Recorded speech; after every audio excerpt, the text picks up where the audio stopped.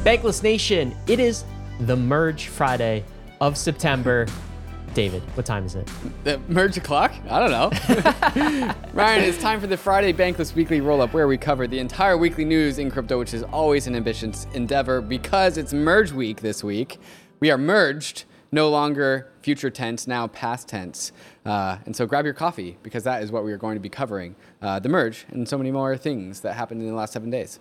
But mostly the merge, though. Mostly the merge. Yeah, we gotta talk about that a lot.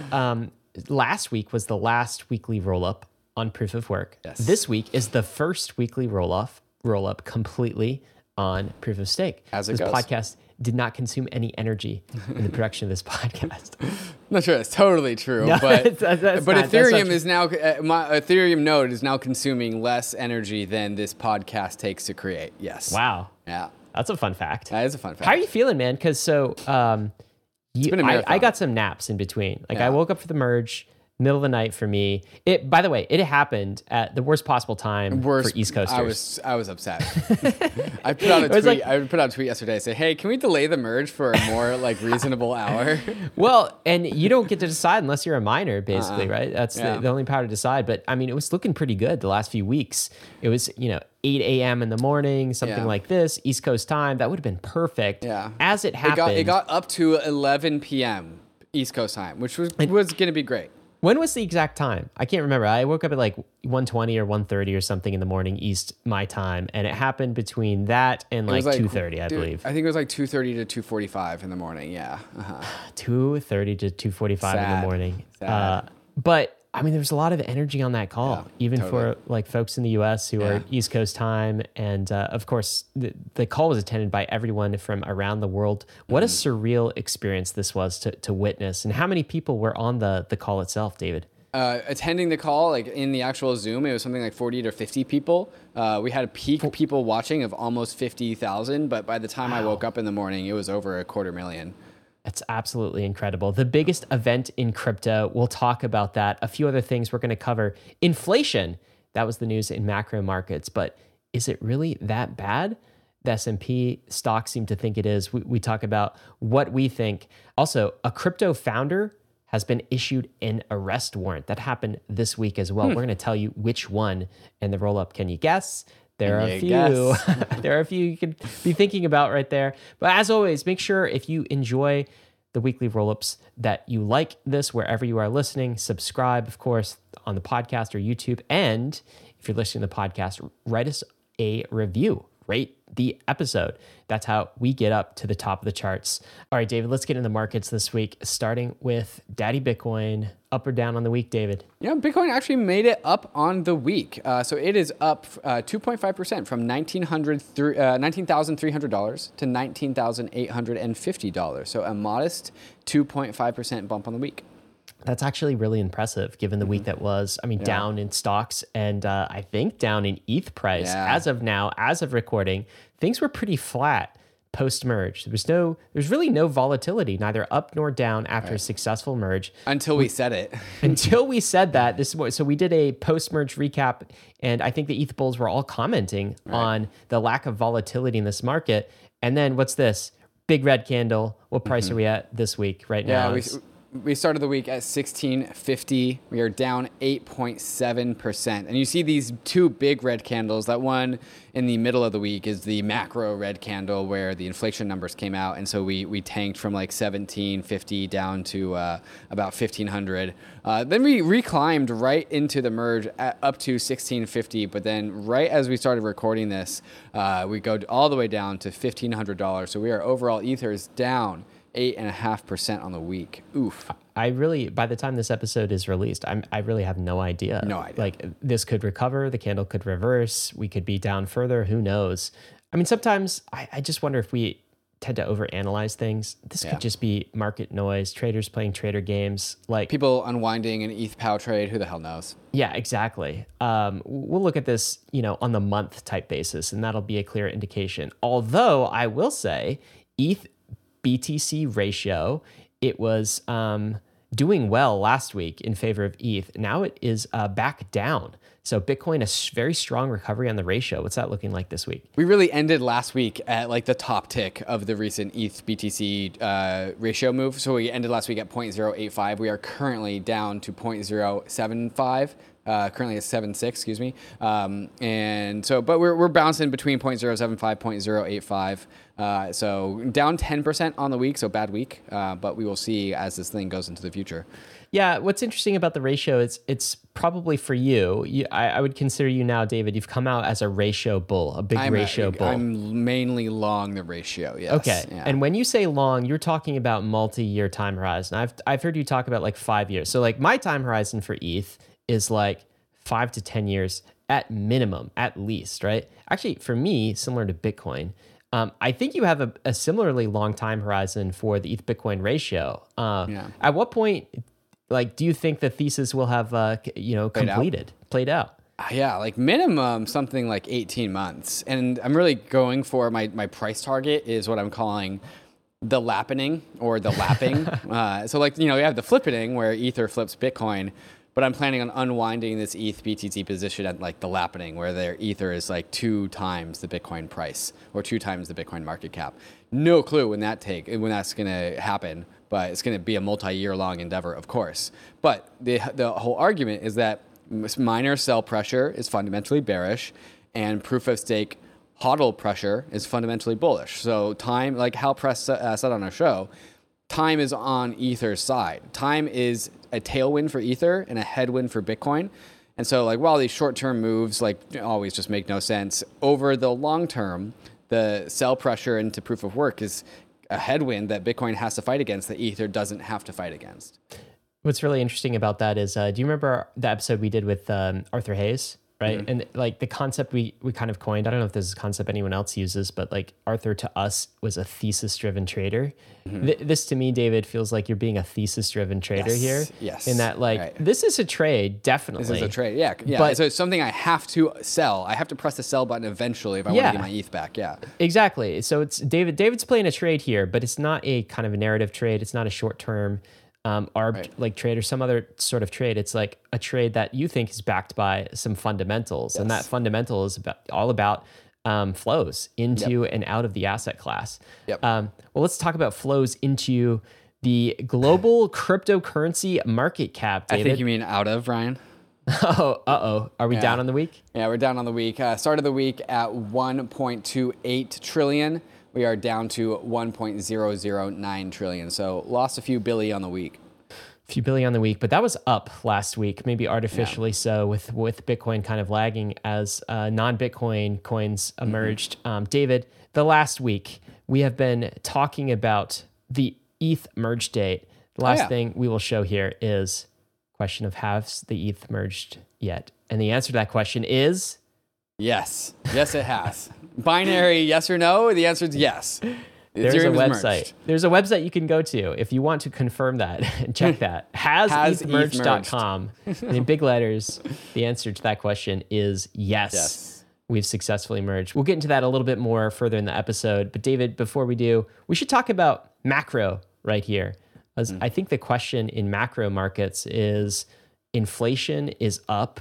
That sounds pretty bad. Stocks tumbled on the week. Here's a CNBC headline. Dow tumbles 1,200 points for the worst day since June 2020 after hot inflation report. June 2020, of course, was a day, I'm sure that was in the thick of the COVID scare. So we're having a similar day here after a hot inflation report. Let me just recap the numbers from that inflation report. Please. So let's go back to June. So annualized inflation in June, the official numbers, 9.1%. And if you recall, that was the highest since 1981. So we hit a 40-year high. So no question in anyone's mind that inflation was running hot in June in the previous 12 months preceding it. July, 8.5%, down a little bit, but still up. Too close for comfort to the double-digit territory. August, the numbers we just got last week, the reason for this market tumble, 8.3%.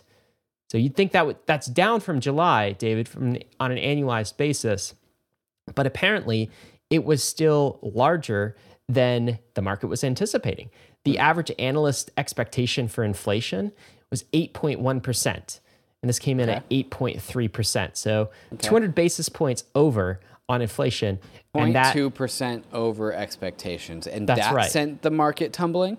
that is apparently what people are crediting for the reason the market is tumbling. So this is the headline from 0.2% CNBC. over expectation inflation sent the market tumbling that hard. This is what mainstream financial media is reporting as a hot inflation report. But I do think, David, we have to dig into these numbers a little bit further, right? Because, so first of all, let me just say 8.3% still sounds really high. Like, don't we want to be in the 4%, ideally the 2% area, like 2 to 4? Maybe that's somewhat of the new normal. But you actually can't look at this from a 12-month annualized basis, because the 12-month is really a lagging indicator. Here's a tweet from Tom Schmidt. Do you want to read this out? Tell us what this means. Yeah, Tom says, not to be that guy again, but CPI is actually dropping month over month. I really do think that year over year is a very confusing way to report inflation, especially with the spikes and volatility we've had over the past 2 years. And there's a chart here showing inflation going up and up and up and up and up until June. And then it hits like what looks like a ceiling.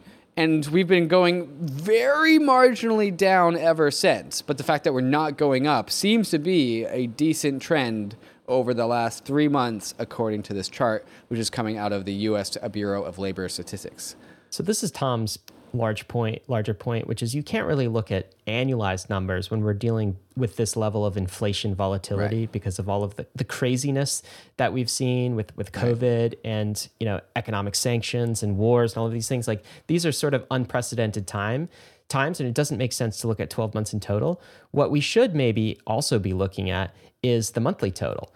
And inflation in August, just the month of August, not the last 12 months of August and preceding it. In August, it was 0.1%. And if you annualize that out, multiply that number by 12 months, right, to get the new annualized number, you get 1.2%. That's a lot. So just to put those again into perspective. So August prices of assets or whatever consumables that we measure inflation with is up 8.3% year over year, but in the last month, at prices of like food, gas is only up 0.1%, which is not high, which is actually low.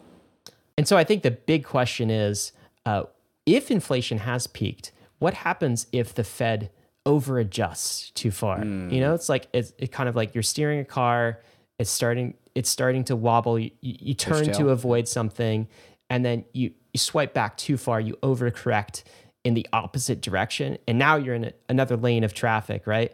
That lane of traffic might actually be deflationary forces. Okay, This is a tweet from Elon Musk saying a major Fed rate hike risks deflation. That's what he's talking about. If the Fed overcorrects too much in the other direction, and I think the market is really tussling with this right now. And I mean, so are the central bankers, of course. And it's not very clear that they know what they're doing behind the steering wheel at this point. And I guess there's precedent for this, because the whole reason why we have inflation in the first place is because the Fed was too slow to increase interest rates in the first place. So it would continue to say that, like, well, the Fed's also going to be too slow to stop tightening as well. Like, I feel like that's an easy Occam's razor take to have. It definitely is. They just might not be prepared for the whiplash of the times that we're living in. And Ryan, that's perhaps why we should have an algorithmically controlled monetary system and not a human-controlled monetary system. Speaking of algorithmically controlled monetary system, Ryan, do you know what happened this last week? Oh, did some algorithmically controlled money system just get an upgrade? Yeah, did our money just get a software update? We're going to talk about that, how money is getting software updates these days. And of course, we're talking about the merge. So we're going to leave the Fed behind us, and we're going to go into the future talking about the Ethereum merge right after we talk to some of these fantastic sponsors that make the show possible. Merged? We have officially merged, David. We're merged? This is a tweet from Vitalik Buterin, just some guy on the internet. And we finalized. He said he's talking about the finalization of the proof of stake chain. Happy merge, all. This is a big moment for the Ethereum ecosystem. Everyone who helped make the merge happen should feel very proud today. David, as we're recording, this tweet is sitting at 170,000 likes. That's this a lot is of likes. Echoing around the internet, making this a historic event. I think earlier, David, you called this the most historic event that crypto has ever seen. Maybe not the most important milestone, right? You'd harken back to like the launch of Bitcoin as a more important milestone, or even the launch of Ethereum as a more important milestone. But an event is different. An event is something the entire world is watching, something that the community is anticipating. And I think this was the biggest event we've ever seen in crypto. Right. Certainly. Like, how many people witnessed the launch of Bitcoin? Like, under 5. How many people witnessed the launch of Ethereum? 10 to 15,000. How many people watched the live stream on the Ethereum Foundation YouTube last night? 250,000 people. And that's just the people that watched the stream. So like a ton of people just watched Ethereum go through its transition to proof of stake. So this is the biggest event in crypto history in those terms. Like the most number of eyeballs, the most amount of hype. And Ryan, it went off without a hitch. The merge was so incredibly smooth. It was absolutely successful. And just to clarify a term here, Vitalik is saying, and we finalized. That's actually a technical term. So the merge happens as in we hit that TTD number, that total terminal difficulty, that tells all of the Ether proof of work, Ethereum main chain, Ethereum execution layer clients to stop paying attention to proof of work and start paying attention to proof of stake. That's the merge. But the merge isn't complete until we finalize it. And so that's about 6 minutes later. And we need that finalization to lock in proof of stake, because once an epoch in Ethereum is finalized, that means to go backwards in proof of stake, you need to slash a huge proportion of Ether out there. And so it's one thing to merge, but it's really like final when the Ethereum proof of stake chain finalizes the execution layer. And so that's really the celebration with that Vitalik's going for us. There's now the full weight of Ethereum proof of stake behind the Ethereum execution layer. So now going backwards on the chain, more than 6 minutes, results in $1 billion of slashing. And that is the economic security that we have all been excited about and why the merge is such a big deal. Billions of dollars of economic security. And David, I was looking at this earlier. Did you know that if you add up ETH, all the ERC20s, all of the NFTs, we just forklifted a $400 billion economy? That is the size of the Ethereum economy. And we just swapped that in real time. We swapped out the consensus engine, proof of work to proof of stake. And of course, one thing that the world might notice, and I think mainstream is taking note of, is the massive electricity consumption decrease. This is a tweet from Vitalik. He's quoting Justin Drake with a figure here. The merge will reduce worldwide electricity consumption by 0.2%. 0.2% energy. Crazy that it shows up. Yeah. Electricity use might have just been diminished last night with this event unfolding. And of course, we reported on this last week, but Google knows about the merge. So if you type in the merge into Google, there's now past tense, happened on September 15th, 9 hours, 54 minutes ago. And instead of two bears walking towards each other, one black, one white, there's now a panda, very happy, cute looking panda holding the ETH logo. So Google knows about the merge. The world knows about the merge, Ryan. Like this thing is echoing everywhere. It's super cool that Google did that, by the way. I'm just, it's awesome to see. Apparently there are a ton of Ethereum, a ton of even Bankless fans in the Google community. So if any Google employees are listening right now, shout out Google. Nice move here. It's good to see the solidarity. This is actually a historic moment, not just for crypto, but for the entirety of the internet as well. David, we're looking at a tweet about Bortle.wtf. What is this? Bortle was that website that everyone is looking at to predict when the merge is actually happening, right? It was it's how we knew when the merge was going to happen. And as we got closer and closer and closer, that thing just got hugged to death. So the numbers were that the Bortle.wtf website was refreshed over 13 million times from 7 million unique IP addresses. Absolutely crazy. It crashed at the end. And so then I had to go, and I had both Bortle and ultrasound.money open, and then Bortle crashed. So I went to look at ultrasound.money, and then moments later, ultrasound.money went down. Because maybe you were displaying it? Are you talking about on the live stream, the official I mean, live I stream? wasn't displaying mine, but just like everyone was looking at the same like 4 websites that were telling Yeah. you when the merge was happening, and like one by one, they all went down. They all got hugged to death. Yeah. These are some images as it was happening. David, what are we looking at here?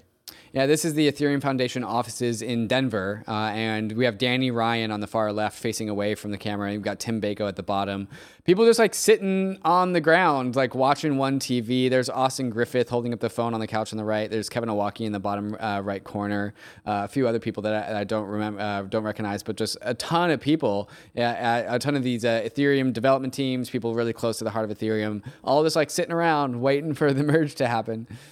And then here is a tweet from Raul Jordan out of Prismatic Labs. And he says, when you meet on Reddit and 4 years later reduce the world's energy consumption by 0.5%, some fluctuation on the numbers here. And of course, this is Raul Jordan and Preston Van Loon, 2 co-founders of Prismatic who met on Reddit. I can kind of relate to this, meeting co-founders on the internet. And they're celebrating the transition to proof of stake. These guys have just been putting their blood, sweat, and tears into a fantastic Ethereum client out of Prismatic Labs. And so I'm sure these guys are just over the moon right now. Preston, I know particularly, has been itching to merge for a very long time. So congrats to both Raul and Preston here. Yeah, he's absolutely been driving this forward. It's funny that how Web 2 facilitates kind of the meeting of founders and minds in Web 3. It's really an enabler of Web 3. Like they met on Reddit. You and I met on Twitter. I mean, so many people are like using Web 2 tools, using the internet itself to build out the property rights layer, the next layer of the internet. That's cool. The other thing I'd say about the developers, and I would always remind folks listening to thank your developers. Have you thanked a developer today? Seriously, have you thanked a core developer? This is my thank you for these 2 individuals, especially because I remember when they stepped up to the plate in 2018, when it seemed like no one else was. I replied this under their tweet as a thank you. I remember I thought ETH2 would never ship. Then Prismatic Labs stepped up and said, we're doing this. No funding guarantees. You guys just started building. It was such a confidence boost to the ETH community during a difficult time. That was an epic bear market in 2018. And my sincere thanks to Raul and Preston Van Loon and the Prismatic team and all of the other client teams out there that made this happen. We wouldn't be here without you guys. We would have nothing to talk about. Yeah. So here is an interesting chart from quant.com where if you click on one of these, you can just see the Ethereum hash rate drop to 0. Oh, wow. Like that is going from it's like a Luna very price high chart. number. Yeah, it's a price chart you don't want to see. But no, that purple line, that blue line is the hash power of Ethereum. And you can see it start to dwindle off up to the moment of the merge. And then the merge happens and it just goes to 0. It just absolutely goes to 0. There's the subreddit R Ether mining, which was actually a subreddit I've frequented quite often back in my mining days. And here's a guy playing bagpipes while he shuts off his mining rigs, which I thought was just hilarious. There still are some at-home miners, huh? A few of them? Yeah. This looks like a basement somewhere. There's a decent number of hobbyist miners left in the world, even after their margins have gotten compressed. If you haven't ever gone down the mining rabbit hole, just cruising down our Ether mining, it's kind of like an interesting expedition into the world of mining. But now it is a relic of the past. Yes, your services are no longer needed, and the miners your watch has ended. Will need to go somewhere else. Essentially, the holders of Ether now become the miners of the Ethereum network through proof of stake. This is a tweet from Hasu. What are we looking at? Yeah, so as the miners power down and shut off, MEV Boost is powering on. So Hazu says, MEV Boost is live. So now we're waiting for a validator to request a block using the new Builder API. And just a quick refresher onto what MEV Boost is that building a block can be intensive. You can do naive block building, is when you just take in a bunch of transactions that have a bunch of high fees, or you can recruit the sources of a professional block builder that can extract some MEV from you and hopefully some optimum non-malicious MEV, which is what MEV Boost is doing. And so as soon as the merge happened, MEV Boost went live saying, hey, you guys can, as stakers, as validators, can feel free to request blocks from MEV Boost using the new Builder API. And Hazu's tweeting here saying, we're waiting. waiting for validators to request blocks. And then a few moments later, if you scroll down, Ryan, he goes, it happened, just landed in slot 47 million, the first ever block produced by MEV Boost. Apparently there was also a war room with the Flashbots team. And then right after that first block was created by MEV Boost, a second block was created after that. So MEV Boost, as miners shut down, MEV Boost is up and running. So congrats to the Flashbots team as well. If you do not know what MEV Boost is or what David was talking about just then, we've got some resources for you. So there's an episode that we put out with Flashbots on MEV Boost. Go check that out. Also, another episode with Matt Cutler. You can Google, just type in Bankless Matt Cutler, and you'll get that episode and learn all about MEV Boost. It's an important addition to the protocol. David, let's take a look at Ultrasound Money. This is I've been itching to go here. It's so good. It's so good. This is the best website now. To see in a post-merge world all of the stats. This is basically a dashboard of Ethereum's issuance, monetary policy, right? Ether, the assets, a dashboard for all of these things. Maybe we'll highlight a few things that my eye is immediately drawn towards the top. Of course, we are post-merged, and the supply change since the merge went live is negative 203 ETH. I'm sure by the time people are listening to this, this will be far higher than it is right now. But what this means is ever since the merge was deployed earlier today, at the time of recording, we have been burning more Ether than we've been issuing. So Ether as an asset is officially ultrasound money. Burning more than it's issuing, it's deflating. The supply is not increasing for the first time ever. Supply of Ether is actually going down. What does this mean, David? It really is nice to see the first, where are we at? Like 10 hours of post-merge Ether being net deflationary. I remember checking this when I went to bed and we were down to like negative 80 ETH. And there's actually been a moment inside of the last 10 hours where actually supply has gone up. So I think we immediately started burning like rapid, like right after the merge because of all the activity. I think we went down to like negative 100 ETH and then we went up to negative 70 ETH. But then we started burning again because gas fees have gone up. But what really draws my eye, Ryan, is back up to that chart. Just look at that slope up to the merge. Look how steep that slope is. Yes. And that is Ether issuance out of proof of work. And then the merge happens and the slope just stops. So it actually straight up looks like a mountain peak. And so a lot of burning right at the start, a little bit of issuance, and then a lot, like something happened starting a few hours ago. And we are definitely net deflationary bigly. It's going to be interesting to watch. Can we maintain that net deflation moving forward into the future? For how long? But like really, this is the time to really look at this website and like look at these ultrasound money mechanisms. As long as gas prices are above 15 GWE average, we will be burning more ETH than we're issuing. That's what Ultrasound Money says as well. They've run the numbers around this. Total ETH supply is 120,500,000. Total ETH supply is 120,520,000 and some odd ETH. And you wonder how high ETH supply will actually get. I know Justin Drake has predicted at times that we won't ever get beyond 122 million, right? So just, 2 million more.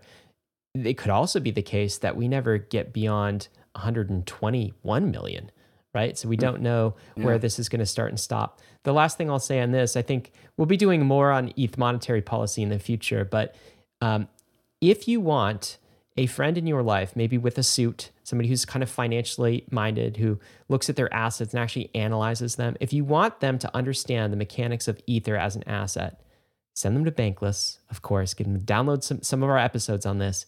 Also send them to the ultrasound.money website. If they understand all of the numbers on this page and where they came from, I don't know how you can't be bullish after understanding all of this. Yeah, that's a good point. And so that is the place to send folks, particularly in this post-merge world. And as we are recording, something is happening on Ethereum that is sending gas prices through the absolute roof right now, relative roof. Gas is up to 78 GWE, 79 GWE, and it's not because Ether is dumping, so something's happening on Ethereum. We started this segment at 203 Ether burnt. We are up to 214 Ether burnt. So we have burnt 11 Ether since starting to talk about this ultrasound.money website. And I think if we hang around here for a second, there it goes. 214, 200, 218. We just burnt 4 more Ether since I started this sentence. This is so awesome. And here's Hazu saying, ETH is now the commodity money with the lowest rate of supply inflation. It's the number one. If you are a believer in stock to flow, the Ether stock to flow number is like 5-10 times higher than Bitcoin's right now. It's like breaking that metric. There is no commodity money with a lower rate of inflation than Ether. So if that makes you bullish, you should be bullish. And here's a chart from Martin Koppelman that is showing the block times of the last 100 blocks. And you can clearly see when the merge comes in. Proof of work, when a proof of work averages, pre-merge, averages 1 block every 13.6 seconds, but it averages that. And so it fluctuates around that all the time. And there was a block that took, something like, I think 2 or 3 minutes up until the merge. Some blocks happen as quick as like 2 or 3 seconds. But then you see the merge happen, and this very organized proof of stake system allows for blocks to happen extremely regularly every 12 seconds. And so that random block production that happens 13.6 seconds on average is now happening every 12 seconds with no fluctuation. There is that one little spike where somebody missed a block, and so that went from 12 seconds to 24 seconds, but that was like irregular, right? Every other block is at 12 seconds. This looks like the heartbeat of an entirely different organism, from proof of work to proof of stake. The pattern is completely different. Also, David, you were helping to host the live stream as proof of stake was going live, and as the merge was actually happening.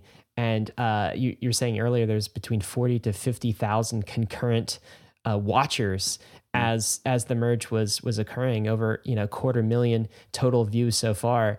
And you had an opportunity to explain the merge in like 1 minute to all of these people. How did that feel? Yeah, it was like when we were organizing the call, they're like, David, do you want to explain what the merge is? And I'm like, I have been preparing for this my entire life. Yes. Yes, I do want to explain the merge in the most simple, reductive way possible. Bankless listeners, tell me how I did, because here we go. Proof of stake component of the beacon chain is like bumping out the proof of work miners for the main Ethereum consensus. And so this merge, what we are all here for today on this stream, is to watch the event where the beacon chain, the proof of stake consensus of the beacon chain, becomes the actual consensus of the main Ethereum chain. And all of the various clients, there are many clients of Ethereum. There's different, instead of one canonical Ethereum, there's 5, 6, many different clients of Ethereum. And each one of these are syncing with each other and the beacon chain to all listen to the beacon chain all at the same time, all at the same, what is the TTD number, total terminal difficulty, a very large number. And once we hit that number, all of a sudden the main Ethereum chain will start to listen to the beacon chain instead of the miners. And in that moment, we will have merged with the beacon chain and become proof of stake. So Fizz, that is what the merge is. And that is why we are all here today on this live stream. David, that was great, man. I think you did a great job there. There's also been some increasing... I've done it a few times. Yeah, yes, you have. Bankless has trained you for this. There's also been increasing mainstream coverage. So maybe we should read a few headlines. The New York Times, "Can the merge save crypto?" is the headline of their article. This is The Verge. "Ethereum just completed the merge. Here's how much energy it's saving." The subtitle is "A Step into a More Sustainable Future for Cryptocurrencies." This is CBS News. "Ethereum's merge is live. Here's what you need to know." I love in the beginning of this segment, I think they are showing an Elizabeth Warren tweet, maybe concerned about environmental impacts of cryptocurrencies, which goes away in the merge world. Here's CNBC. "Ethereum's massive software upgrade just went live. Here's what it does." David, we are breaking out into mainstream. Like we said earlier, This is the biggest event I think crypto has seen and the entire world has been watching. Yeah, and of course, as we predicted, they're all talking about energy reduction, which is a valid thing to talk about. The energy reduction is 0.2% of all global electricity consumption. That's massive. And so, I mean, it's not the things that we get really excited about, but to each their own. If that's what's going to grab people's attention, that's what's going to grab people's attention. Absolutely. It is a vital improvement. So if you are wondering what the projected APR is, This is, of course, some pre-merge projections, but I think could be fairly close to the money. We'll see how closely they live up to those expectations. 6.1% APR is the estimate put out by a Flashbots report based on the median estimated Ethereum staking yield given block space demand over the last 6 months. And this number, David, includes all of the block rewards for validators. It also includes MEV.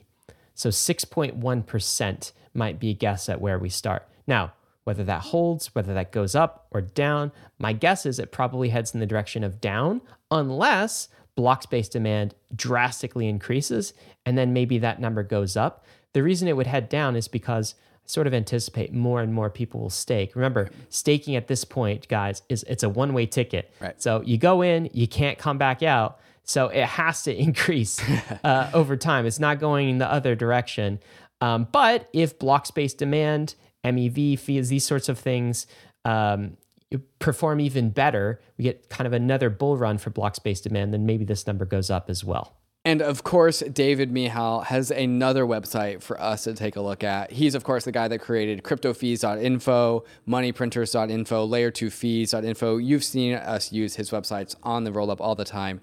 There's now simplestakers.info, which is telling you all the different ways you can get APY on staked ETH derivative token. So Coinbase's CB ETH, Anchor, Lido, Stakewise, Rocket Pool, all of the APYs you can get by holding that staked ETH token. But he's also included an extra little bit of data, which is also really helpful because these tokens, the Coinbase CB ETH token, actually trades against Ether, not necessarily one-to-one. So Coinbase CB Ether is trading against one Ether at 0.97, meaning there's a 3% discrepancy. And so David Mihal has also added the dislocation of the staked ETH derivative tokens versus Ether itself. And so if you buy that Coinbase CB Ether for 0.97 ETH for one ETH, you actually get an effective APY of 7.95% because you're buying that staked ETH token at a discount, at a 3% discount. Really useful website. I'm wondering where he's getting this APY from because I'm wondering if the actual transaction fees are actually coming into this website because this kind of just seems like issuance. I'll have to ping David and ask.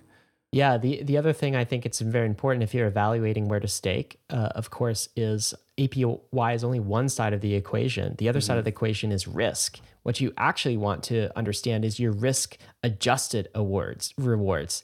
And none of these APY websites, David Mihal or anyone else, can't really assess quantitatively the risk of some of these centralized staking providers. So just know that there's some risk. Listen to our episode with Justin Drake on censorship resistance if you want to find out more about that.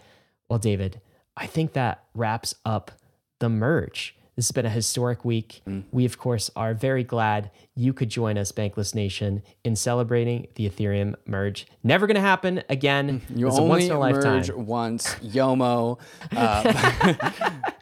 But if you are still itching for more merge content, there are some live streams and some videos that are available on the Bankless YouTube if you missed them while we did them live. But of course, coming up on Tuesday, I'm so excited for this one, Ryan. We are hosting Danny Ryan and Tim Bako, the two lead coordinators behind this whole entire merge effort on the State of the Nation. Guess what the title of that episode is going to be, Ryan? I think I know what it is. Yeah. It's merged. Yes. That, of course it is. So we're going to talk to these guys about like their journey to get to where we are today. And of course, what margarita they're drinking or pina colada they're drinking as they take celebrate. a very well-deserved rest from a bunch of just, I'm sure, frustrating and exciting times in Ethereum. And then coming up after that on the Monday podcast, the week after that, we have Vitalik for the next steps for Ethereum because there's still plenty of work to do. While it does feel like we got something finished, it also feels like this is just the beginning for Ethereum. And the optimism and excitement around the broader Ether community, I think, is got to be at all-time highs, Ryan. I mean, how do you feel? I'm absolutely thrilled, David. It goes to kind of, maybe I'll save some of this to the end of what I'm excited about. But this Ethereum community has really shown its strength and shown its mettle. And I'm excited to be able to ship this important upgrade. I think it confirms a lot of the ETH thesis and the Bankless thesis that we've been talking about so much on our show over the past couple of years. Yeah. Speaking of Vitalik, though, coming up next, Vitalik somehow found the time to go to Ukraine. Crazy. Like just before merge week. We're going to talk about that. Also, Starbucks putting reward points on the blockchain. What's happening? What does that mean? And we tell you the crypto co-founder who's just been issued a warrant for arrest. All that and more coming up. First, we want to thank the sponsors that made this episode possible. So somehow during the eve of the merge, the week or so before the merge, Vitalik had the time and the balls to go into the middle of a war zone, to go to a Kiev tech summit. It's also really nice to see that Kiev is hosting things like tech summits. But then Vitalik, of course, tweets saying, "Big thanks to the Kiev Tech Summit and everyone involved for the opportunity to visit an amazing and brave community in Ukraine that we all have a lot to learn from." And there's some pictures of him in Kiev at the Kiev Tech Summit. I just want to emphasize, David, how badass this is of Vitalik. Okay, he's going to a conference in Ukraine and it's wartime. And this was a hackathon that was hosted in a bomb shelter.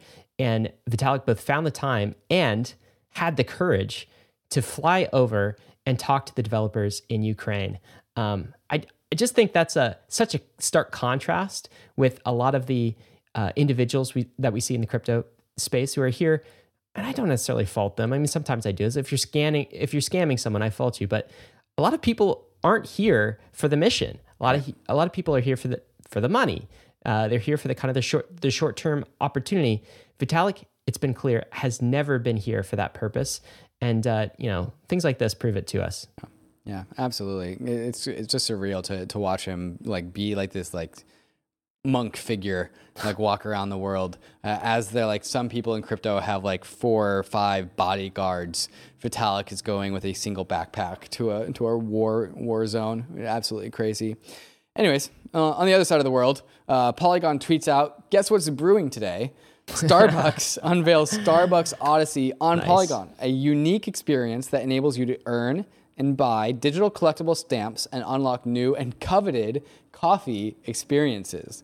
So basically, Starbucks is coming to Web3, Ryan, through a loyalty program, allowing customers and Starbucks employees to purchase digital collectible stamps in the form of NFTs. And it's all going to be done on Polygon. So loyalty token rewards on the blockchain. It's kind of cool. It's, brew to earn, I think is what some people are calling this. But, here's a fun fact for you. I read this back in 2019. Did you know that Starbucks is actually one of the largest, is like a stablecoin giant? Mm-hmm. Like the Starbucks cards, for instance. Right. This is back in 2019. I'm sure they have more today. At $1.6 billion in Starbucks bucks, right? So basically like internal ledger stablecoins. And so you kind of start with the NFTs, and I wonder if that leads Starbucks into kind of like payment and stablecoin issuance. And, you could turn that Starbucks stablecoin into an ERC20, couldn't you? I'm not sure. So you're making some real crypto terms out of these things just to make this real crystal clear. Yeah. What's going on here is there are $1.6 billion of credits that people have purchased in like Starbucks cards. So like you spend $20, $100, $1,000 to buy Starbucks points on a Starbucks card, right? And so that goes into a Starbucks bank account and they credit you with that $1,000 or whatever you bought on your Starbucks card. Kind of acting like a bank. $1,000, David. Right? Yes. Yeah. But and so like Starbucks is getting a yield on the money that you have credited them. And instead of owing you a dollar liability, they owe you coffee liabilities. Right. And so they have $1.6 billion in the bank, and they owe that in coffee to their customers. It's just kind of a crazy model. It goes to show like the larger and larger of a fintech as you get larger and larger, no matter what your business is, you ultimately turn into a bank. Starbucks started selling coffee, but now it's just getting yield on customer deposits. Yeah. Kind of crazy. They're a coffee financing company. Yeah. That's what they are. Coffee financing. Yeah. Yeah, it's very interesting. I do think that there's a role to play here. But anyway, to say like starting with NFTs, that's very cool, and loyalty points, and then maybe stable coins in the future as well. But speaking of NFTs, David, Solana NFTs are hitting all-time highs. They're kind of having a moment right now. What's going on? There was a big surge on Solana for NFT minting. So there were 300,000 mints on one day on September 7th. They spike out of nowhere. And I did like 2 minutes of research to figure out what NFT drop this was. It doesn't seem to be like there was one particular drop. I could be wrong about that. So people that are more familiar with the Solana ecosystem can go check that from themselves. But it just seems like it's like aggregate volume just surged for one day on Solana. Volume across all Solana marketplaces hit $11.5 million on September 6th. Cool. That's pretty impressive. I think Solana is getting definitely some strong traction in the NFT community. Yeah. So we'll see where that goes next. While in contrast, while Ethereum is merging and forsaking proof of work, abandoning proof of work for proof of stake, last week before this happened, the White House apparently just issued an environmental report on the impact, criticizing the impact of cryptocurrencies like Bitcoin, saying that they could impede U.S. efforts to combat climate change. And this report, David, came out of the White House Office of Science and Technology, and they recommended that the U.S. take action to mitigate the pollution tied to crypto production. Now, the report apparently stopped short of prescribing specific regulations, but this is definitely a shot across the bow for Bitcoin and the whole proof of work industry. It's kind of not Ethereum's problem anymore in one way, because Ethereum is no longer proof of work, they're proof of stake. And I guess the Ethereum community could take a posture to just say, hey, it's not our problem. It's like proof of work's problem, Bitcoin's problem. And yet this does seem to be some sort of stifling or government intervention on something that's happening in the free market. And I know there are different takes in the crypto community about this and in the Ethereum community about this. What's your take? Do you think that there's a role for the federal government to restrict use of energy in certain sectors or for specific reasons? Yeah, no, definitely not. The government should not be determining what is good or bad use of energy. Yet at the same time, I am like empathetic to the argument that like energy is more and more and more precious these days, especially as like, the world population grows, global warming continues. Like we have to pick and choose our battles as to how we want our energy pointed. And I feel like that's where the White House Office of Science and Technology is really coming from. It's like, yes, there's a limited supply of energy in the United States that we have. Bitcoin is using a decent chunk of it. If Bitcoin grows, perhaps we should do something to make sure that there's more energy for other things as well. I understand that perspective. But never should there ever be some sort of ban against proof of work, or should there be a statement as to who gets to consume what energy? Well, it's interesting, like the arbitrary nature of this. And I think proof of work advocates have talked about this before. Just like, why are you picking on proof of work? Right. I mean, didn't you tell me, we had a conversation earlier this morning, and you said some stat that that resonated with me, is like, did you know YouTube consumes more energy than Bitcoin? Right. I don't know by about like 33% or so. So what if the U.S. government said, hey, YouTube is consuming too much energy. It's just a waste of time. These are dumb, like cat videos and bankless podcasts. Like, who cares? Let's just if they turn say bankless podcasts, turn it off. Turn it yeah, off. it's like clearly useless. And so I don't think my problem is not with some government policy around disincentivizing or incenting kind of energy use in kind of greener ways. It's around the specific targeting of an industry. It's like, it's not a better way to put kind of a blanket tax on all energy use to kind of curtail demand and accomplish a specific purpose? That way you're not targeting Bitcoin mining over Christmas lights. I mean, who's to say which is more valuable? And to me, when you start to get into these political decisions, as some bureaucrats deciding what's good use of energy and what's a bad use of energy, you start to get into some real trouble. You lose the credible neutrality of the federal government. But so I do think I stand with Bitcoiners on that side of things and proof of work on that side of things. Although I'm still of the Ethereum mindset of like, guys, you don't have to be using proof of work, right? Like proof of stake is kind of better. So there's an element where I'm not going to fight it too hard personally. One thing I am looking forward to is, the Bitcoiner narrative is that Bitcoin consumes green energy and it doesn't get enough credit for all of the green energy that it consumes. Right. And like, I have a hard time understanding if that is like a classic Bitcoiner narrative that like kind of just like chant the chant about, or if that's actually backed up by data. And so I'm a fan of this topic surfacing because I would love some clarity on that from more people, both inside the Bitcoin camp, that's not just the cyber hornets that attack me on Twitter, and also outside of the Bitcoin camp from like more people that like don't have a dog in the fight. Although I'm not saying the White House will necessarily be biased. I'm just saying I would love clarity on the statement, does Bitcoin mining incentivize green energy? I used to be a fan of that argument. I'm becoming less and less of a fan of that argument as time goes on. Yeah, I agree. And if you can eliminate it entirely, it's hard to see how that is not better for that is the environmental greenest impact. thing to do is to just not consume energy, but Bitcoiners will take offense to that. Meanwhile, Michael Saylor doesn't care. He is buying more Bitcoin. MicroStrategy files Doesn't to he sell have up taxes to pay? I think so. MicroStrategy files to sell up to 500 million of stock to fund more Bitcoin purchases. Wow. That is insane, dude. It's definitely ballsy. You got to give him credit for that. This is like, or maybe you don't. Maybe you could say it's like, fiduciarily irresponsible to investors in MicroStrategy. But it's certainly interesting. I mean, I can't knock someone for being a permabull, I guess. So I still contend, David, that this will play out. This will play out for him. Yeah. And this is going to lower his cost basis by such a big number. Well done. Buy and lower. I guess. I mean, 500 million of stock to fund more Bitcoin purchases. Right. Absolutely incredible. This is an interesting headline out of Zero Hedge.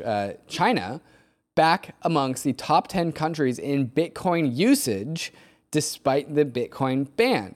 And so even though Bitcoin is banned in China, it has resumed its top 10 position, I believe, in number 10 as the country that uses Bitcoin the most. Cool. You can't ban crypto. I mean, that's the takeaway, right? You can only ban your citizens from accessing crypto, and apparently not even that. Speaking of banning, the Tornado Cash saga continues. OFAC just updated their frequently asked questions, so I of course read them. I wanted to get some of the highlights. We'll show that in a minute, but I've got good news for you, David. Yeah? You and I might not be going to jail. Oh, thank God. I was worried. And here's the thing. So there was every time there's a knock on my door, I'm like, oh, sweet, here it comes. There was something that happened, like, I was 4 or 5 weeks ago. Right now, of course, Tornado was smart contracts were put on the OFAC sanction list.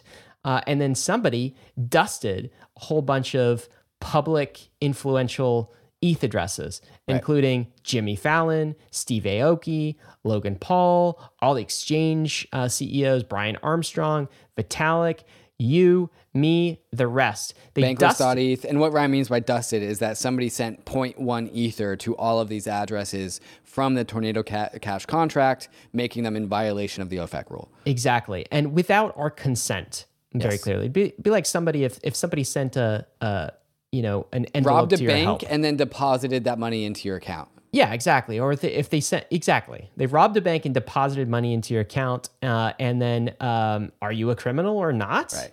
That's a question. And of course, you and I think that would be absolutely ludicrous for Treasury and for OFAC to take that posture. Well, although I'm totally willing for people to rob banks and them to put that money in my account. I'm totally down for that. You should not say that on a podcast, sir. This is a FAQ. OFAC trying to clear this up. Do OFAC reporting obligations apply to dusting transactions? The issue that you and I just mentioned. And it starts by saying OFAC is aware of these things. And I'll read the statement here. Technically, OFAC's regulation would apply to these transactions. Okay, so if somebody robs a bank, deposits it into your bank account, it's your problem, David. Your problem. Somebody takes from Tornado Cash and sends it to your ETH address without your consent, without even your knowledge. It is your problem, technically. That's what OFAC's position is.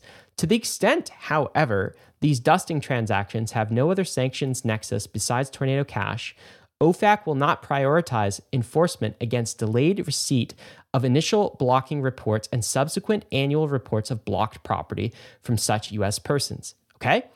What they're saying here is technically it's a crime. Okay? But we're going to lower the priority through which we prosecute this crime. We're at the end of the list, is what you're telling me. That's what they're saying. And it is asking as well, I think the reading of this is they somehow want anyone who received some dust to file a report with OFAC. Yeah. I'm not going to do that. Absolutely. It's an absolutely... I'm not going to do that. It's an absolutely unbelievable position to take. I don't want to do that. Here are some more of the frequently asked questions. One was, what is prohibited as a result of OFAC's designation of Tornado Cash? And OFAC has clarified that if you're a U.S. citizen and you do anything with Tornado Cash, you are prohibited from doing that as a result of OFAC. And then they make this statement. That's not new, though. Yeah, that's not new, but they're clarifying this. But I found this funny. The Tornado Cash website has been deleted from the internet. What a statement. They said that out loud. But it currently remains available through certain internet archives. So don't worry, guys. The Tornado Cash website has been the powers that be deleted from the internet. Do not look at the man behind the curtain. Oh my God, it's that's crazy the audacity. To me. Yeah, you didn't delete it from Ethereum, bro. You can't delete the Tornado Cash website from the internet either. Do you remember there was Beyonce did the Super Bowl halftime show one year. I don't know. This is like 5-7 years ago or something like this. And there was like this terrible picture of her that was posted where she was in this really awkward dance position. And like after the fact, her PR team, her crew was trying their utmost to like delete Beyonce's picture from the internet. That is a fool's errand. You can't delete things from the internet. That's not how this stuff works. It's the Streisand effect. Anyway, that's some of the language coming through from OFAC. So, clearly there will be court cases about this, and we'll have to get some clarity in the court system because these are not tenable. These are not reasonable positions to say that if you get a dusted transaction, you're still doing something illegal. We're just going to put you at the end of the list in priority. And like, we'll talk to you later. Yeah. Like we could still come after you at any time. Just, you're not going to be at the top of the list. Like, what is that? How is that tenable in a, free and open society? Didn't Matthew Green restore the Tornado Cash contracts to a new version of on GitHub? He did. Now I'm going to go download those and put them on my wall behind me. They did say that is actually legal. So that was another FAQ. So it's not deleted from the internet. They were talking about the user front end, by the way. They were not talking about the actual code. They did understand that much. They were talking about the website in itself. That? Yes. It specifies that. So a website has since been deleted. The Tornado Cash website, yes. Okay. But of course, that can be hosted on IPFS. That could be you can't really delete the website. But yes, they did clarify that if a U.S. citizen copies and pastes, and hosts the Tornado Cash code in a Gitcoin repository somewhere, that is not illegal according to them. Well, I was going to put it on my wall anyways, regardless of whether it was legal or not. That would be fine. That was always allowed, apparently. That was always allowed. Speaking of things where people are actually getting in trouble for doing illegal things, Do Kwon now has an arrest warrant for his arrest in South Korea. So a court in Seoul issued a warrant for Do Kwon and 5 others, alleging that they violated the nation's capital markets law, which I don't know what that means. Sounds very broad. But yeah, I bet there's something in there where, like, if you are responsible for imploding $50 billion of capital, that you probably broke some law somewhere. And so, yeah, there is a warrant out for his arrest. Do Kwon has said that he plans to cooperate when the time comes. And he said that in this crypto interview media startup Coinage, when he that floated the prospect of jail time to Do Kwon, and Do Kwon finished saying, "Life is long," meaning that I got a lot of life to live, so I might as well just go to jail and pay this time and just go through it. Okay. It's incredibly stoic. We'll have to see where that ends up. And not only Do Kwon, it was 5 others. 5 others too, involved in the company with Do Kwon. So that's happening. And meanwhile, the SEC in the US is setting up a new office where you can come in, tell them about your crypto project. This is going to be called the Office of Crypto Assets. So the statement here from the SEC is, as a result of recent growth in the crypto assets and the life sciences industries, we saw a need to provide greater and more specialized support. The SEC is coming up with an office, apparently, where you can go and talk to them. I have yet to hear of a case where that's actually been useful for a real world crypto project that is trying to get some clarity on the asset class and their position with respect to the asset class. I don't know. It's kind of speak of untenable positions. It seems like an untenable position for the SEC to want to take leadership in crypto in the US and like not provide any framework where it's legal or any clarity where we can do these kinds of things in a legal way. They're taking a very hostile approach while also saying that they want to be like the place where you can come in and have a nice conversation with them. I mean, these things very much seem at odds. So until they fix that, I'm not sure that this will provide a lot of clarity or use for people building things in the real world in crypto. Yeah, I want to make fun out of this because that's usually my default response. But they do say that as a result of the recent growth in crypto, we saw a need to provide greater and more specialized support. More specialized support is what we have been asking for. So like, I can't knock that. Like, keep going down that path, but like still call me skeptical, right? Like, I wouldn't want to be the first or second or third organization to walk in through that office. I'm just kind of getting like Dolores Umbridge vibes, like when you walk in, step into my office, and then like you're Harry Potter and you're like writing scars into your hands, like I will not issue illegal securities or something. Look, there's an element to that, and just to contrast that with another U.S. executive branch agency, the CFTC, which has been much more welcoming to the crypto agency and kind of like talking about what is possible rather than all the things you cannot do, and providing a much more clarity in the field of commodities. So that's a good contrast point. But Coinbase is starting to fight back even more. Nice. This was a really cool move. Starting today from Brian Armstrong, Coinbase will begin integrating our crypto policy efforts right into our app. These will help. That's so Chad. I know. These will help our 103 million verified users get educated on crypto positions held by political leaders where they live. And this is Brian showing a video of what the app looks like. And you can actually see, like, here is a Democrat from District 9, New York City, and her crypto sentiment is positive. You can see Caroline Maloney, a Democrat, New York District 12. Her crypto sentiment is negative. It displays all of these things inside of the app so that the 103 crypto users of Coinbase can actually see where their politicians stand on this. And the idea is, I think Brian was pretty explicit. For instance, US users can see crypto sentiment scores from members of Congress, he says. And then he says, over time, we want to help pro-crypto candidates solicit donations from the crypto community. He's being very explicit about this. Why are we doing this?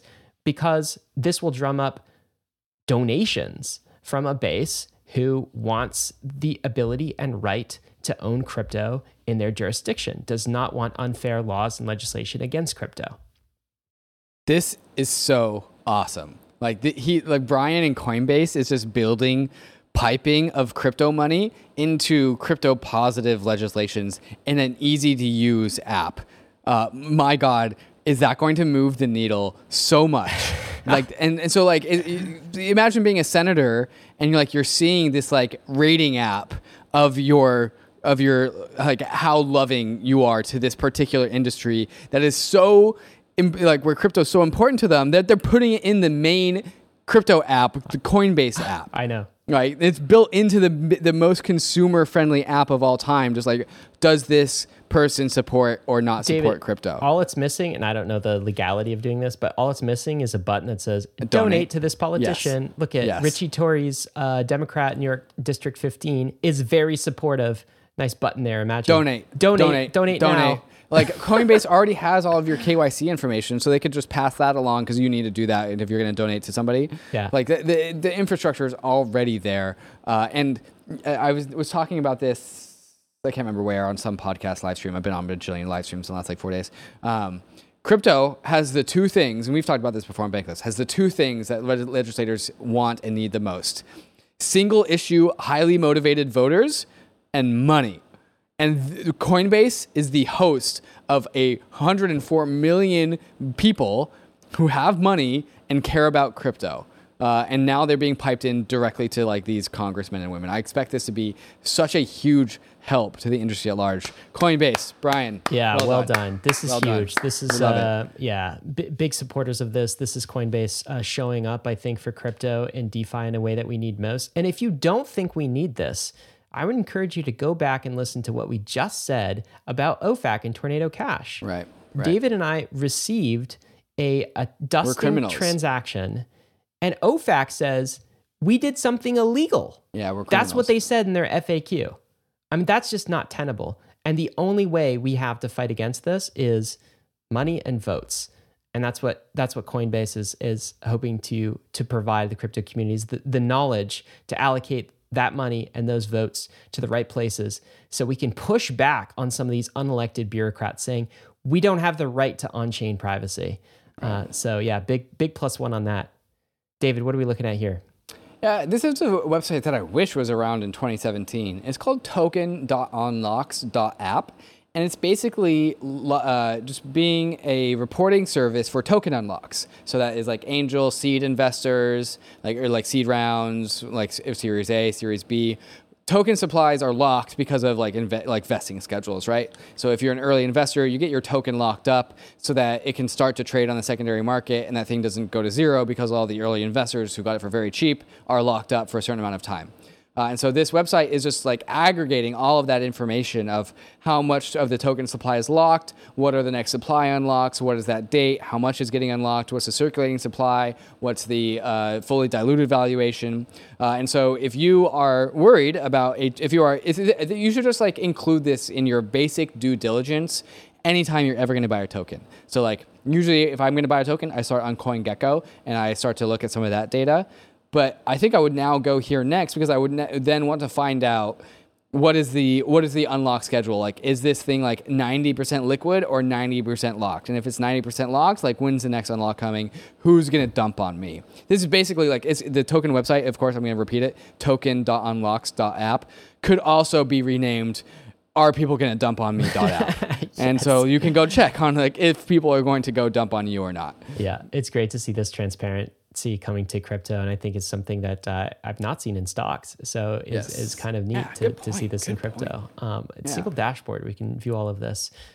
This is some news coming out of Abra, which is a crypto bank based in the US. They say, today we are announcing the formation of Abra Bank, the launch of Abra Boost, which is Abra's new staking and yield offering. And so this is Abra actually becoming a US state chartered bank, which is a full bank, not a trust, in the digital asset space, giving them the ability to do trading, custody, investing, NFTs, credit cards, and more. And here's the justification according to their CEO. Abra intends to be the premier Web3 and crypto bank in the world. While we believe in the ethos of not your keys, not your coins, we recognize that consumers and institutions need help navigating crypto. Enter Abra Bank. This, to me, I think is a narrative that we'll see. There have been some banks that survived 2022, some crypto banks, right? And they did things because they were, much more prudent, much less risk-seeking than the Celsiuses of the world, didn't make mistakes like BlockFi. And I do think we're going to see a resurgence of crypto banks. And the resurgence, I'm hopeful, David, that these crypto banks will have learned their lesson from 2022, become much more transparent, become much more DeFi friendly. And I do think that there is a role for them to play as a risk. Not everyone can go completely bankless from day one. And so we need sort of a bridge at times in the meanwhile. So I'll be monitoring the progress of Abra and what they're doing there and like crypto banks in general. Yeah, with the power of crypto, new banks can just be better than the old banks. And it's as simple as that. Moving into the world of Binance Chain. Ryan, did you know Binance Chain is actually doing ZK rollups?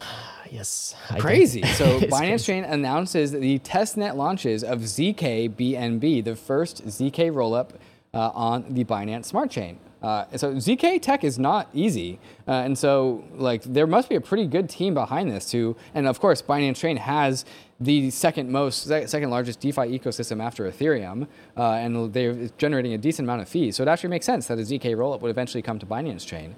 So Binance Chain becoming modular. ZK technology is definitely not just for Ethereum. It's for any kind of modular blockchain. Now, the weird thing about deploying this on Binance is because you'd think you'd want a fully decentralized settlement layer in order to scale your layer. Well, you would think you would want that in the first place. I think that ship has already sailed. That ship has already sailed. We'll watch to see what emerges there. A new wallet, a bankless custody style wallet, self-custody wallet called Plasma Wallet has just arrived. I've not tested this myself, but it looks polished. It does look polished. In fact, I think I saw an image of the Bankless podcast in one of these screenshots. Do you see that, David? Oh, wait, really? Yeah. We'll spin this around here. Did I see that? Roll back. Is that us? Weekly roll wow. up. There it is. Holy shit. Gotta That was like it. last week's merge. Or weekly roll up. We That's have not crazy. tried this. I love this wallet. Yeah. We have not tried this. I don't know too much about their team, to be honest. But if you are on the frontier and want to try a new non-custodial wallet, go check it out at plasma-wallet.com. Let us know what you think. And it's great to see more innovation in the space. And lastly, the Opera browser is now supporting MetaMask and other third-party wallets. And so if that has been the blocker for you to use Opera, because Opera didn't support MetaMask, well, that blocker is gone. You can now support MetaMask inside of Opera. And moving into the raises this week, Doodles coming in at a massive $704 million valuation. Wow. After raising $54 million. Does that feel like a bear market valuation to you, David? Does not feel like a bear market NFT valuation. project. Almost $1 billion valuation coming in from Alexis Ohanian's 776, FTX Ventures, and a few others as well. I'm not sure how I would feel as an NFT owner if the centralized team raises money. I might feel like I'm the product here, but to some degree, like that's kind of what people might want if that's their vibe. This is kind of the Bored Apes model, right? Versus like yeah, CryptoPunks. definitely like the Bored Apes model. Yeah, there's a place for it. These valuations, though, are absolutely insane. I'm not sure what they're based on. Right. Hopefully, these investors know what they're doing here, and good luck to the Doodles team. And the other raise of the week, Koopa Troopa announces Coop Records Fund Number 1. Cooper Turley raising $10 million early stage fund investing in the next generation of music and music NFTs. Cooper, of course, is known as the music NFT guy. And actually this last week, Ryan, during all of the merge hype, during all of the other live streams and podcasts that I did, managed to get Cooper on the show. Oh, did you really? A 20-minute episode as to what are music NFTs. And I think the crypto community, the crypto Twitter community has always been like kind of teasing Cooper is like, why would I buy a music NFT? Yes. Like, what does it do for me? Yes. And his answer has always been a collectible. Yeah. But he gave me a line that I actually really liked, which was, don't overthink it. You need 25 people to buy a music NFT at 0.1 ETH to equal 1 million downloads on Spotify. So music NFTs don't need to be much. It's just the 100 super fans. It's 100 super fans that need to buy your music NFT. You can think about utility later. You can think about access later. But like how squeezed the margins are for artists is so bad that Cooper's answer is you just need 25 people to buy your music NFT to generate an equivalent amount of money for the artist as $1 million or 1 million downloads on Spotify. Good so luck to I got That's music cool. NFT pilled. Did And you so really? congratulations to Cooper. I'm really optimistic to see this guy's future. Yeah, I mean, he's definitely been doing a lot in this space. I guess maybe that's advice. Don't overthink it. A $700 million Doodles valuation. Don't overthink it, David. Maybe it makes sense. Bankless Jobs. This is our weekly time to remind you that we're in a post-merge world. The first time we're talking about getting a job in crypto, and Ethereum is 100% proof of stake at this point. Those things don't have anything to do with one another. I was about to say. I just wanted to say it one more time. Here are the jobs of the week. I'm going to read a few out. On the Bankless jobs board, Molecule is hiring a head of engineering. Bankless needs a growth marketer. That's us. Bankless needs a growth marketer. It's non-technical and it's dope. Yes, Economia needs a lead designer. Silent Protocol, non-technical. full stack smart contract engineer. Superform senior backend engineer. Bitgreen full stack engineer. Masari software engineers. They need 2 of them. Root needs a head of fundraising. I could go on, Non-technical. but you can find all of these jobs on the Bankless job boards, bankless.pallet.com/jobs. Sign up. You'll get these in your inbox. Wow. We got more coming up, David. What's in store next? We got the takes of the week. There are 4 of them. And of course, David and Ryan get to talk about during merge week what we are bullish on. I wonder what that could possibly be. But we're going to get to all the takes in the week, also some merge related takes and more as soon as we talk to some of these fantastic sponsors that make the show possible. All right, guys, we are back with the takes of the week. Here's the first from Fubar. Post-merge, the most important improvement that can be shipped, talking about Ethereum, isn't proto-dank sharding, though that's plenty useful. It's enabling withdrawals, because making it as easy as possible to withdraw from centralized custodial staking pools is critical to validator decentralization. I do think that enabling withdrawals is the next feature to come in the roadmap anyway, from a priority perspective.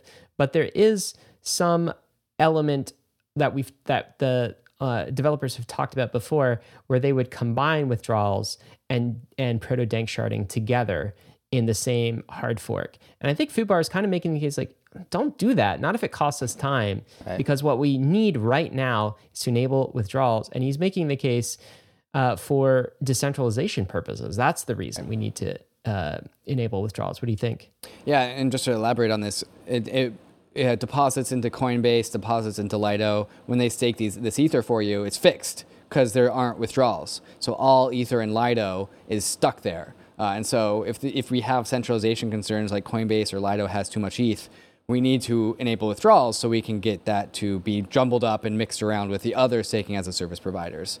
I'm not a developer, but I don't think the withdrawal hard fork is all that complicated. So I could definitely be in support of expediting this update. Yeah, for sure. Same here. We'll see how that evolves. I think the core devs are taking a much needed break for a little bit. So. Let them have a margarita, and then we will pester them about when withdrawals. Okay, yeah. We can't ask for withdrawals right away. Yeah. Not this week, anyway. Now, this is a take from you, David. The Ethereum never ships narrative, in quote, is dead. It's you dead. Say skull, crossbones. Why is that dead? So this has been the narrative that Ethereum just is like a bunch of vaporware and never going to ship proof of stake. It's never going to ship scaling. It's never going to ship. And at this point, we've shipped proof of stake. We created and then shipped EIP 1559 inside of that time. We have scaling on layer 2s. The only thing left is data sharding. And it's like the less complicated update in comparison to the merge. And so the Ethereum never doesn't ship narrative is now dead. And so if you are the person who is claiming that Ethereum doesn't ship stuff, of which there are plenty of these people, like the onus is on you to prove that that update that's coming of whatever we're going to talk about isn't coming. Like it's no longer on the responsibilities of like the Ethereum community or Ethereum developers to convince you that Ethereum ships. We've now proven it out in the biggest of ways. So the Ethereum never ships narrative is dead.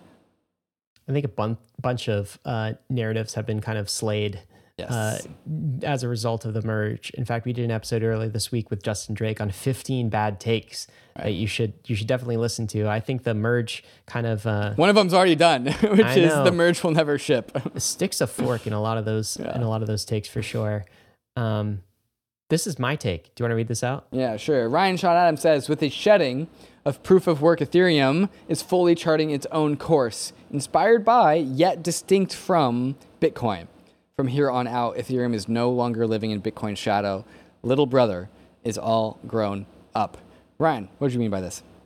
I think that for all of Ethereum's life, it's been somewhat living in the shadow of Bitcoin. It's been kind of the little brother. All of the attention is on elder brother Bitcoin, who's off going to college, and he's, the football quarterback, the captain. Like, everyone cares about Big Brother, and little brother has been kind of living in Big Brother's shadow and somewhat like copying some of the moves of Big Brother. Yeah. More and more, Ethereum has kind of diverged from the Bitcoin roadmap. Of course, at Genesis, the big divergence was expressive smart contracts on the base layer. That certainly has been true. And now with the merge, I think it's fully charting its own course. The origination of Ethereum at the time, the best technology available for a consensus layer was proof of work. It's no longer the case. And so Ethereum had to copy Bitcoin in the early days, but now it's clearly charting its own course. And I do think this opens up an opportunity, David, for Ethereum to take kind of the main flagship role, right? Always much respect to the older brother who's gotten us this far, but it's time for Ethereum to kind of live its own life and do its own thing. And I think the world needs Ethereum to take center stage in this whole crypto movement as well. And I see this merge as kind of a milestone and a key point at which the trajectory changes, and the industry's focus is more slanted on Ethereum moving forward versus Bitcoin. I don't know if everyone sees that, but that was certainly my takeaway from the merge event, and able it'll be seen that way historically as well.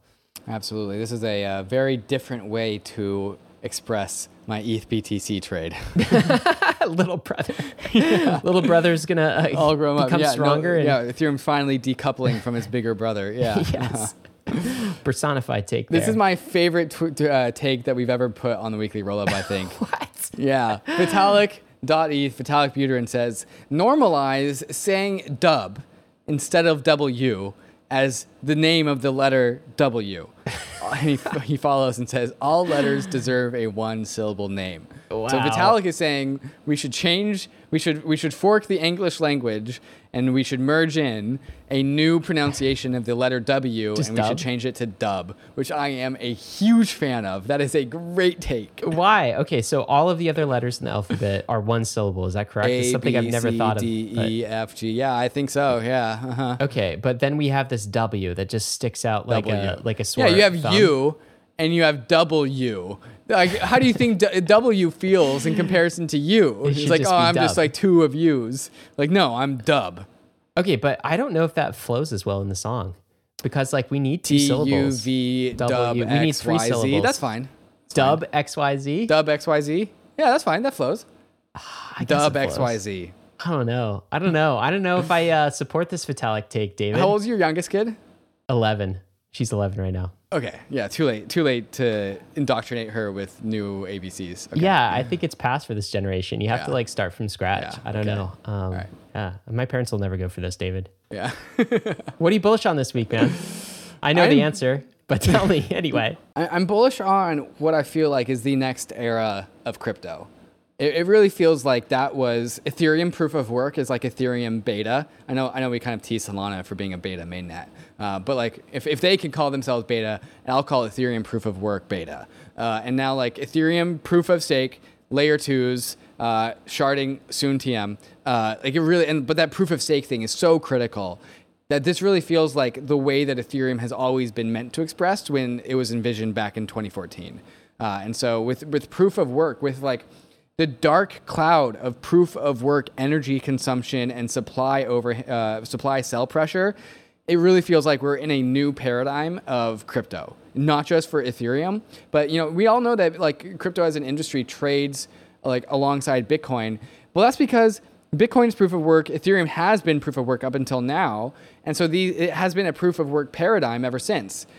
Ethereum is currently 1/2 of Bitcoin's market cap, and that magnitude of market cap is now proof of stake. And so this part of crypto, the decentralized finance part, is under a new paradigm. It's a new era of crypto. And so it really just feels like a 0 to 1 moment for the crypto industry. And it's going to take time for that to like show up in market prices and show up in activity. But like this is the version of crypto that I've been waiting for and been here for years now. And it's finally arrived. So Ryan, I'm bullish on a turning of the page for the industry. I really like that. And I jotted down as I was listening some of Vitalik's first comments in the post-merge. Somebody asked him on the call post-merge, and he said this about the merge. I think Hudson Jameson asked him, hey, how you feeling? Like, what does this mean? He said this, to me, the merge symbolizes the difference between early stage Ethereum and the Ethereum we've always wanted, right? That's the kind of that shift, a new era, a new change. So yeah, that resonates with me as well. Ryan, what are you bullish on? Is it similar? This is, I guess I could say similar, right? It's just definitely kind of merge related, but let me zoom out and talk about this in the context of my own personal crypto journey and maybe like the bankless journey as well, because those things are kind of intertwined. I feel like we have just closed a major chapter, David. For Ethereum, as you just said, the end of an era and the entrance of a new era. Also for Bankless at some level. Also for me, my own personal thesis. Do you know, you and I, many others in the Ethereum community, were very early chanters of this meme that we started in 2018. ETH is money. ETH is money. Let's talk about this asset for its monetary properties. And the reason that was so important to us was not number go up. It was because we saw this fundamental link between the value of Ether and the economic security of the network. And those things could not be severed, right? And it didn't make sense to think about a valueless ETH, right? It was all kind of one unified theory of the world, right? And so we were chanting this and had been chanting it ad nauseum for the last few years. And that kind of evolved into like ultrasound money and the monetary premium properties of ETH. Do you know what, David? I feel like I don't have to say it anymore. No. I feel like it's a part of the DNA. I'm a miner, man. Now my watch has ended too. Yeah. I don't have to say it anymore. It's not, I am going to talk about it. I am going to say it from time to time. ETH is money, ETH is ultrasound money. But from here on out, there's no more pushing that we have to do. It's just going to freaking happen. Why? Go to ultrasound.money. Just go to that website. You'll just see it happening. Like one of the best websites in crypto. There's nothing the social layer has to do to make this happen anymore. It's going to happen on its own. And as the economics become more obvious, more people will accept the fact that Ether is an internet bond. Ether is a store of value that's not issued by a nation state, but it's issued by an internet protocol. Like the entire thesis, all the stuff we've been talking about. And at some level, David, this is why we started Bankless, because this story hadn't been told very well. The story of DeFi, the story of going bankless, the story of ETH is money and the value that this network could bring. Now I just feel like it's done. It's like my watch has ended. So I think moving forward, you and I don't have to actually focus as much on getting the story out as ETH is money. Of course we're going to. Of course it's going to be important. But this is also entering another chapter. And it's just going to happen with us or without us, with the community support or without the community's support, because it's fully baked into the algorithm itself. Right. Yeah. The values have been indoctrinated, instantiated in the actual code. And once it's there, it's really hard to get it out. And that's been the whole purpose ever since. And so I think that really just like begs the question. It's like, all right, then what's next? What's the next thing to talk about? Are we done? Is Bankless done? Well, no, I think there's plenty left to talk about. And one of the ways I've always described Ethereum versus Bitcoin is that Bitcoin, the blockchain, is meant to serve BTC, the asset. Like all the surrounding infrastructure is meant to do one thing, which is preserve the 21 million hard cap of Bitcoin. Ethereum is the inverse of that, where Ether, the currency, is actually just meant to support Ethereum, the economy.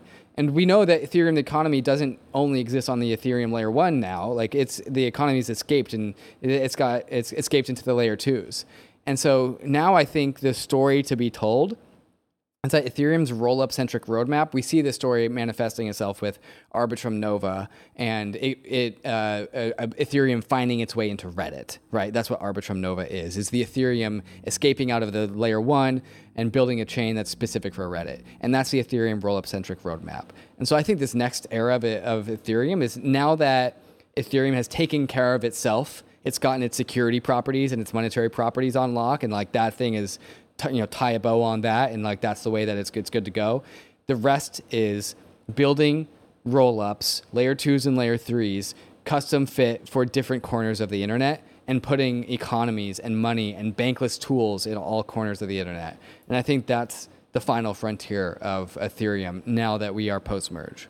Yeah, I totally agree. And I think some of our content will begin to reflect that. We still got a few more episodes, of course, on the merge coming up. But yeah, I'm super excited to enter into like the second chapter of not only Ethereum, but also Bankless and start to explore these brave new frontiers. David, we've got a meme of the week. What are we looking at right now? We are looking at this meme of the crying TikTok dancer girl. So she is, for some reason, bawling her eyes out while doing a TikTok dance. And the caption is, miners staking their ETH post-merge.